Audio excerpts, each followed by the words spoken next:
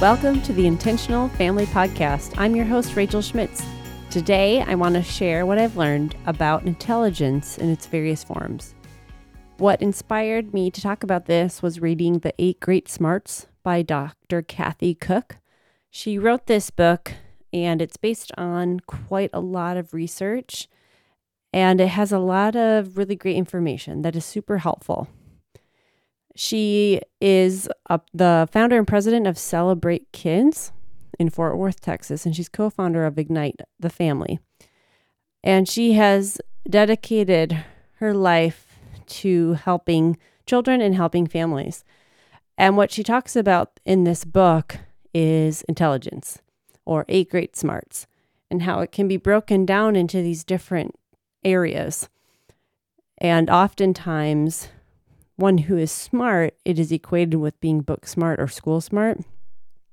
But as she breaks down in each chapter of this book, there are so many different types of ways that people can have strengths and be intelligent in, stronger than others, and it looks very different.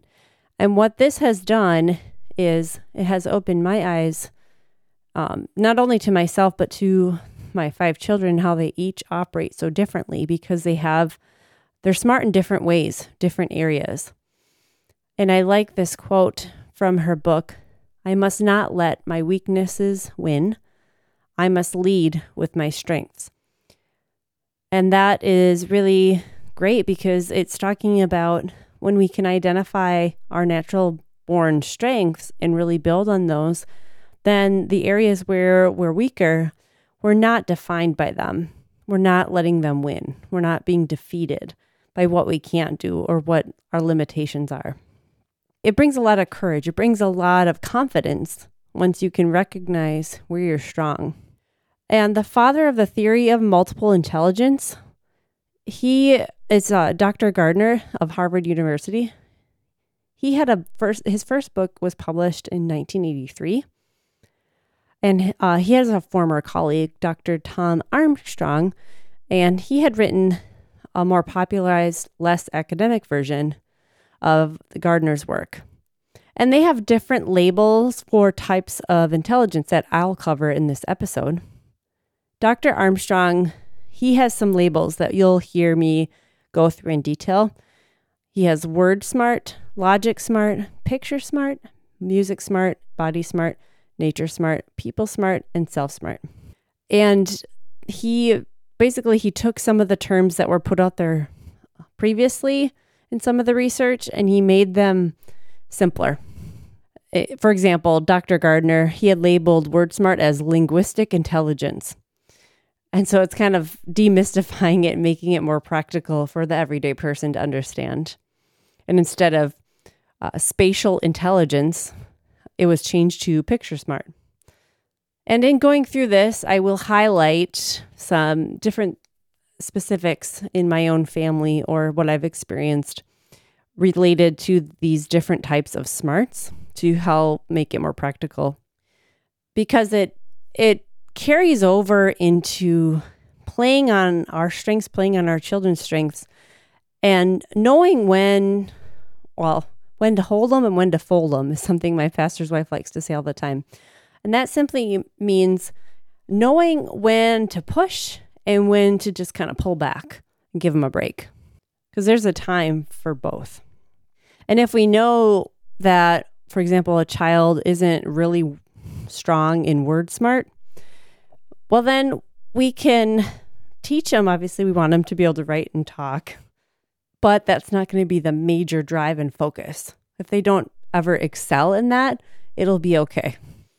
So just to launch right into this, the first one that's covered is word smart, because that is one that's more obvious. It's often related to school and schoolwork and being good and getting good grades and all that. And what that simply means is that I think with words. If you're word smart, you think in words. Writing, talking, reading out loud, making lists, this is where you really thrive. This is your go-to. Often school is easy for this person. And they hit a point where they're challenged in their learning. And they may not think they're smart because previously it always came easy. And these people in particular, they must be trained that they need to push through when things aren't easy, and they need to learn hard things. And they need to recognize and say that I can do hard things. So one of the strengths with this is that a lot of times storytelling, discussions, word games, journaling, audiobooks, and debate are really, really good outlets for these types of people. On the downside, pride can be a problem because things can come so easily for them that they may become prideful in their natural ability. So that's something to watch out for with those that are word smart. And sometimes you can have trouble in areas like lying, teasing, or gossiping.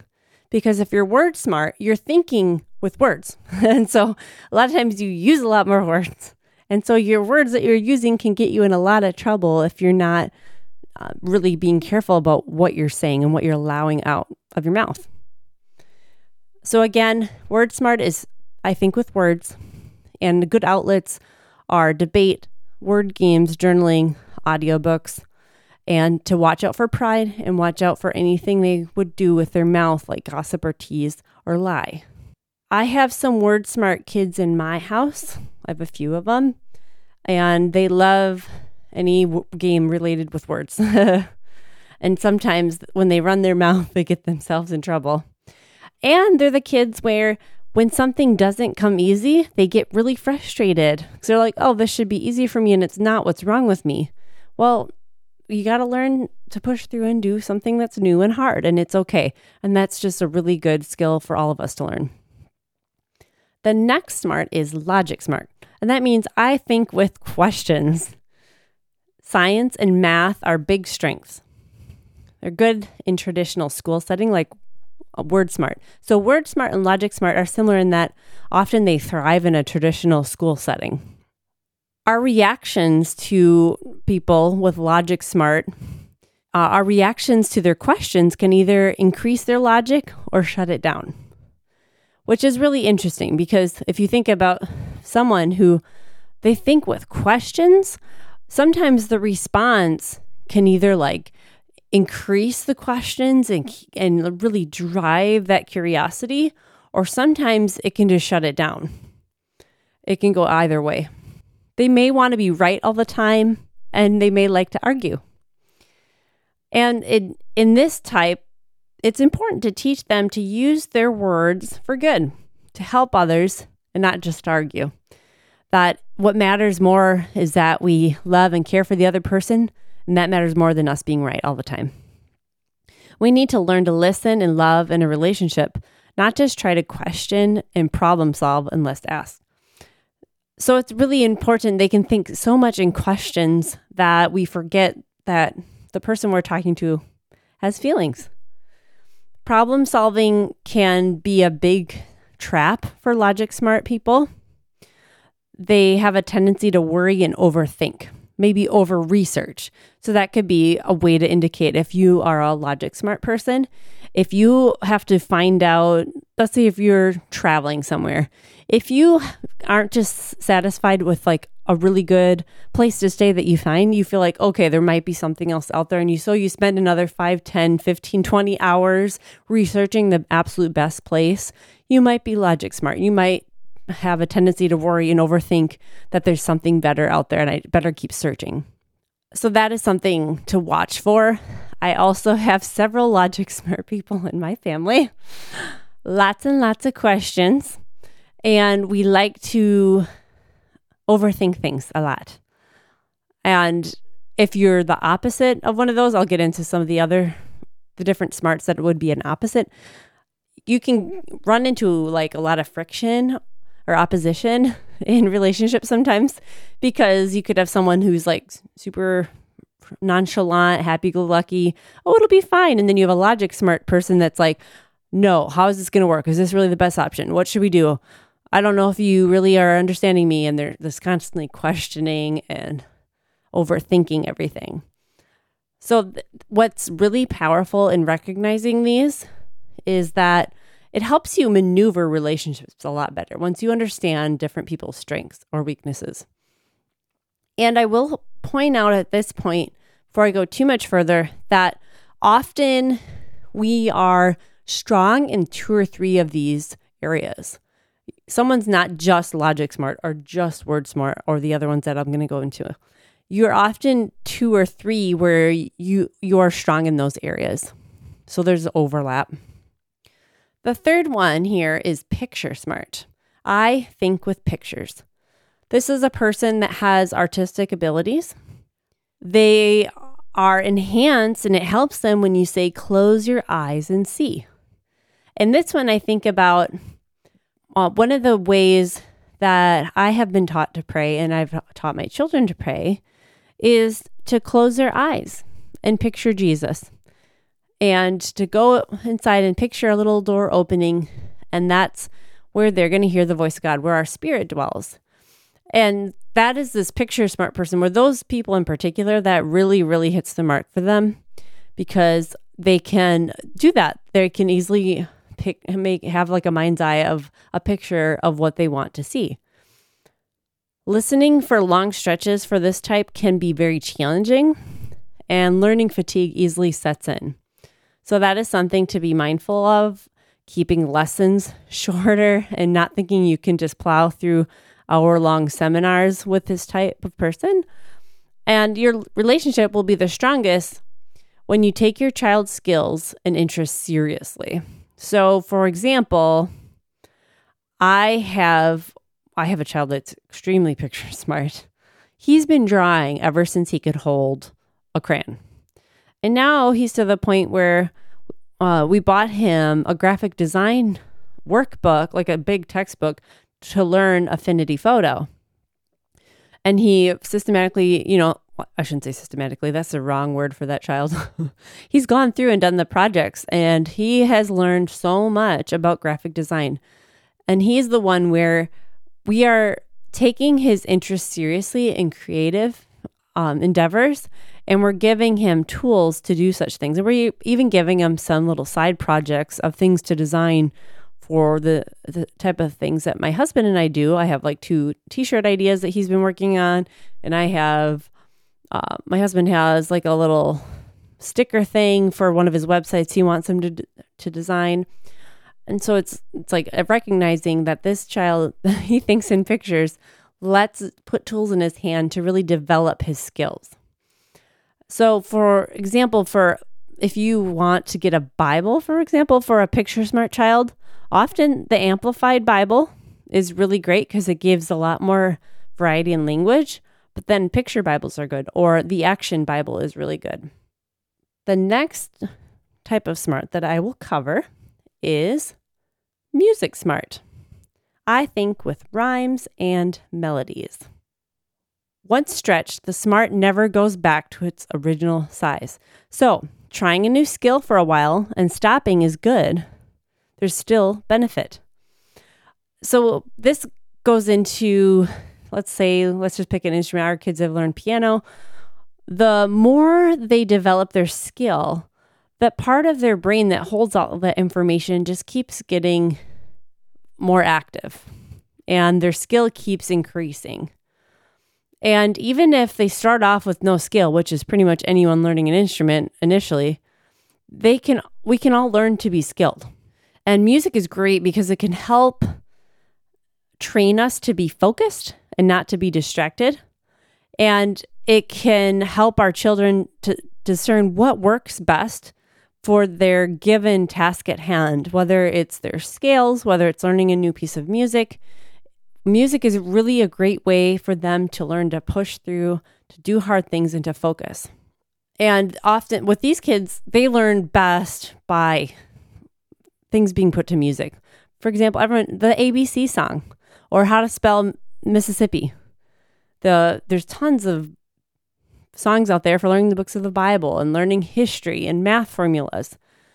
And in our school, we do classical conversations. And what's really neat about that is a lot of it is put to music. And over the course of a school year, they actually learn the whole basic timeline of the world in a 13-minute song. It's pretty crazy. Each week they add 7 different points in history, and it's all the song. Every week they do a new history sentence. That's the song. And in college, I started off as a psychology major. I did change to fine arts. Before I changed, interestingly enough, I took statistics, and then I took research methods, and I had to develop my whole own research project to do. And I did it at my college, and I still remember it was, what is more effective, rote memorization or memorization to song? And I don't remember the exact numbers in front of me, but the difference in the speed and accuracy of memorization, the memorization to song was tons and tons and tons more. It was more accurate and much, much quicker than just rote memorization, which means you just try and memorize the words by saying it over and over. And it's funny because even those children, even the ones I teach now that even aren't my own biological children, I tell that to them, like if they hate the songs that they do, I don't like memorizing to music. I always bring that study back up that I performed in college, that it's actually proven that even if you don't love memorizing to music, it's actually much quicker and more effective and more accurate to do that. Okay, these children that are music smart are often distracted by humming and tapping. And so that we have to kind of teach them respect and boundaries for that when it's appropriate and when it's not. Sometimes they can become prideful in their music ability, or they could idolize music and wanting to hear it all the time. So that's something to watch for. So again, music smart, I think, with rhymes and melodies. So it's funny because I definitely have a child that's pretty music smart, I believe. And one of the things I think that's a telltale sign is that he whistles all the time. And he loves learning stuff, memorizing it by song. He really thrives with that. And even if your children aren't music smart, I still believe it's very, very valuable to expose them to music. I think it's just really good for all of them to learn to some degree. What is most important about this entire process, so this is kind of like a pause before I go through the other ones. It's very, very important that we be interested in our children and really show it. That we have confidence in them, we communicate to them, and what that does is it creates this confidence in them that they're comfortable in their own skin, and that gives them this feeling that they can accomplish anything. And when we invest in the process that leads to our children thriving, then it's so amazing to see what they can do when we just stay diligent and we just keep building into them. All right, next up is body smart. I think with movement and touch. This person may be strong in large or small motor skills. They move often. They talk with their hands, tap fingers or toes. Outdoor play and chores help awaken and strengthen the smart. Children who are body smart but weaker in logic and word smarts don't like school, or they also do not do well in school. They can't keep still for long, and if made to, will often paralyze their body smarts. Practice phonics, spelling, or other word smart tasks with sky writing. What this means, this was an idea that Dr. Cook put in her book, that a good way with a body smart child is like, for example, if it's nice out, you can lay on a blanket on the ground and with their finger up in the sky, have them spell out words and do phonics with them so that they're moving their body as they're learning to spell and use language. Another idea she put in here, which I thought was really good, was let them use a clipboard and move around during their schoolwork. I'm thankful that with homeschooling, we have a lot of options. Sometimes we do school upstairs. Sometimes we do it in the basement. When it's nice out, we love going on the picnic table by the play set outside. There's a lot of different variety for this. A lot of times, if you have a body smart child, they can often get in trouble by teasing and poking with their hands and their feet, and just they're constantly moving. And I have one that is definitely body smart, and he's always had really, really amazing hand-eye coordination. And it's interesting to see this because he's one where he does not like to just sit still for long periods of time and work on something. So we have to switch it up quite a bit. But I'm thankful that I can do that.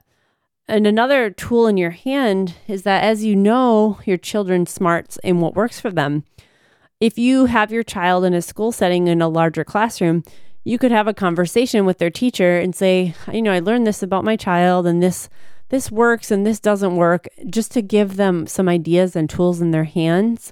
And any good teacher will listen to a parent and do the best they can to help the children in their classroom to thrive. Obviously, the more children in a classroom, that's harder to do and to tailor, but always having that open conversation will lead to an improvement in the situation. At the very least, you've communicated. You've done your part. All right, next up is nature smart. I think with patterns. This person learns from nature, and they enjoy earth sciences. A few ideas she puts in here for Bible verses or scriptures to read is Psalm 46, Psalm 107, Psalm 23, and Matthew 13. The way children are smart influences how they respond emotionally. So this person who thinks with patterns, often nature walks are so relaxing and encouraging and invigorating for this person. So this is something where once you have someone like this, you want to get outside as much as possible. Let them enjoy nature because they really come alive. Maybe you could do some of your lessons out in nature if you have the means to do that. Maybe you're not homeschooling them, but enjoying a nature walk with them. Maybe nature's not your thing, but doing outside of your preferences to build into them and encouraging them that you appreciate them and you see their strengths, that goes a long way. All right, now we're to people smart. I think with people. This person is really good at reading body language, and they're very good at comforting others after determining that they're sad. You could be extroverted or introverted and be people smart. Often this person plays well with others, works well in groups, is very helpful, and serves others. Technology and handheld devices can paralyze or limit people's smartness in this area. Because it's like a counterfeit, if you're on a device, you could think you're connected with people, but you're really not. This person also makes friends easily. They can be great motivators or manipulators. So those are some of the things to watch for. This person can be very motivating, but on the flip side, they can also manipulate. So if you're a person that you always have people in mind, or you're really good at reading people and reading the situation based on looking at their facial expressions or body language, and you're really able to connect with people, then you are likely to be people smart. And last but not least is I'm self-smart. I think with reflection. So this has nothing to do with being self-centered. This just basically, like that says, I think with reflection. That I think when I have time to myself to really reflect and process, that's how I am very intelligent. They can be slow to answer as they think so deeply. They may need help finding friends rather than telling them to find friends. So you might need to help them along in the area. Having a limit to time with others as a parent, help them to take alone time before and after being with others. So this person often could be more shy, quiet, introverted, and it's draining to be around other people. So what is good to do is to know, like if you have something planned, make sure they have that time set aside to be alone before you are with other people. And make sure you give them time to process and be alone afterwards. Like, for example, if you have a child that is self-smart and they think with reflection and they get a little overwhelmed by being around groups, when you pick them up, let's say from a birthday party, maybe that's not the time to grill them with questions about what they all did. Maybe it's a time to just sit and let them just process. And then after a little time, then you can start asking them how it was, and maybe they'll start opening up then. But just recognizing that, and if they're not real responsive, just know they need a little time to process. And they're not trying to be rude or anything like that. And it's really important that we avoid negative comments like, you're being so selfish. Don't you want to tell me what happened? I just paid for you to go to this thing and you don't want to talk to me about it. We just don't want to do that. Or if they have a hard time making friends, and maybe sometimes they just sit alone at school or in different social situations. let's not make negative comments like, oh, you're such a loner. Why don't you just go up and talk to someone? That can be really hard for a person like this. A good practice for someone who's self-smart is journaling, because that can be an outlet for them to process in a way that really helps them move on. Personal testimonies can make a big impact on a self-smart child. So if they can connect, sometimes biographies can be really good for that. And I will put a link in the show note for some good series of biographies that we have come across that we really enjoy. One can be both people and self-smart, and that can cause a conflict. This person sometimes wants to talk to others about things and other times wants to be left alone. It can be a little confusing. It can be hard to reconcile for not just them, but for those around them.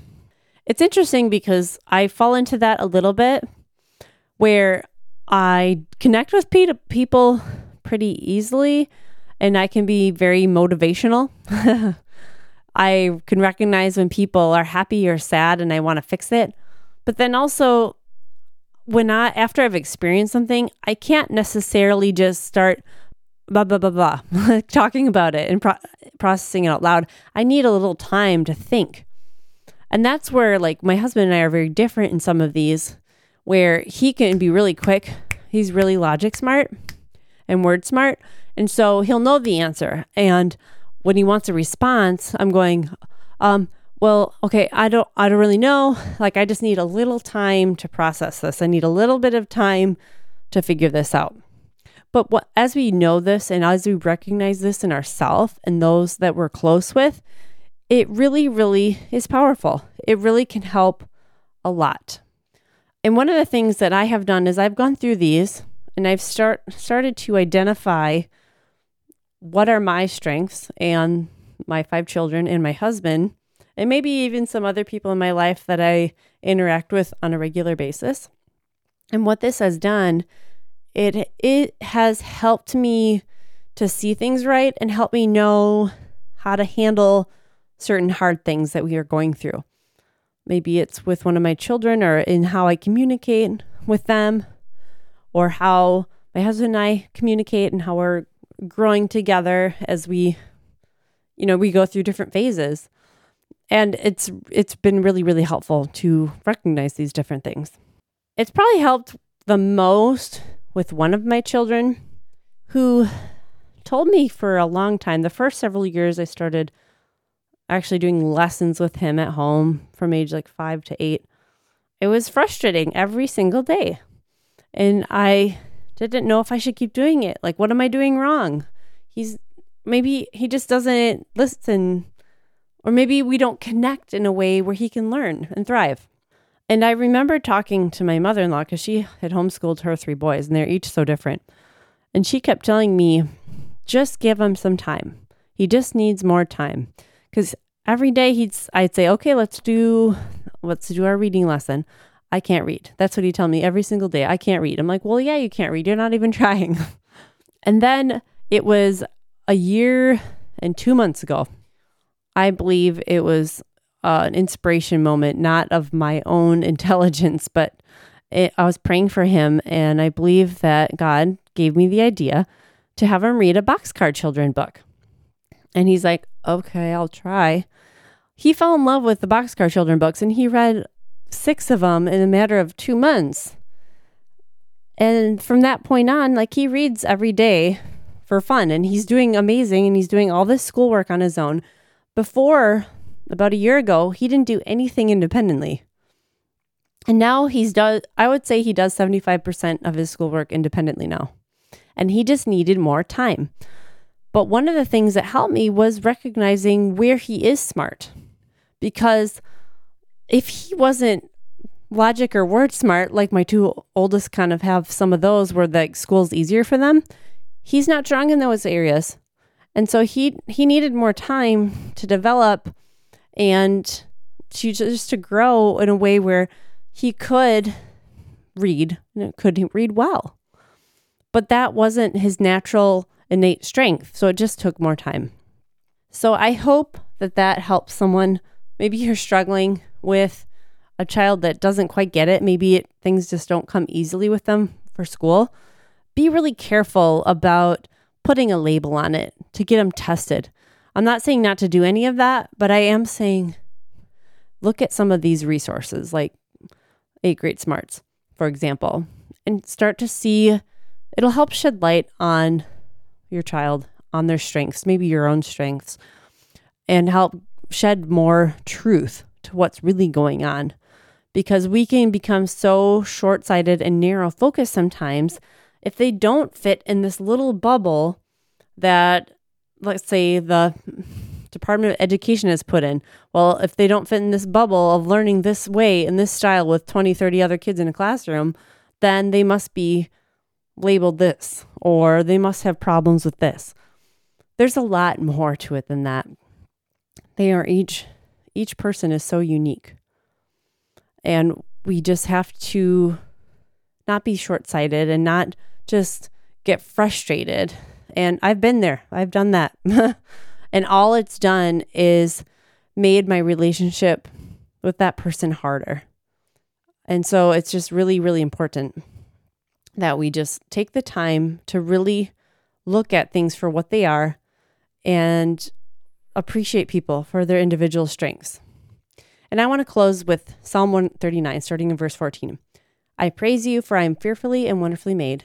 Marvelous are your works, and that my soul knows very well. My frame was not hidden from you when I was made in secret, and skillfully was in the lowest parts of the earth. Your eyes saw my substance, being yet unformed.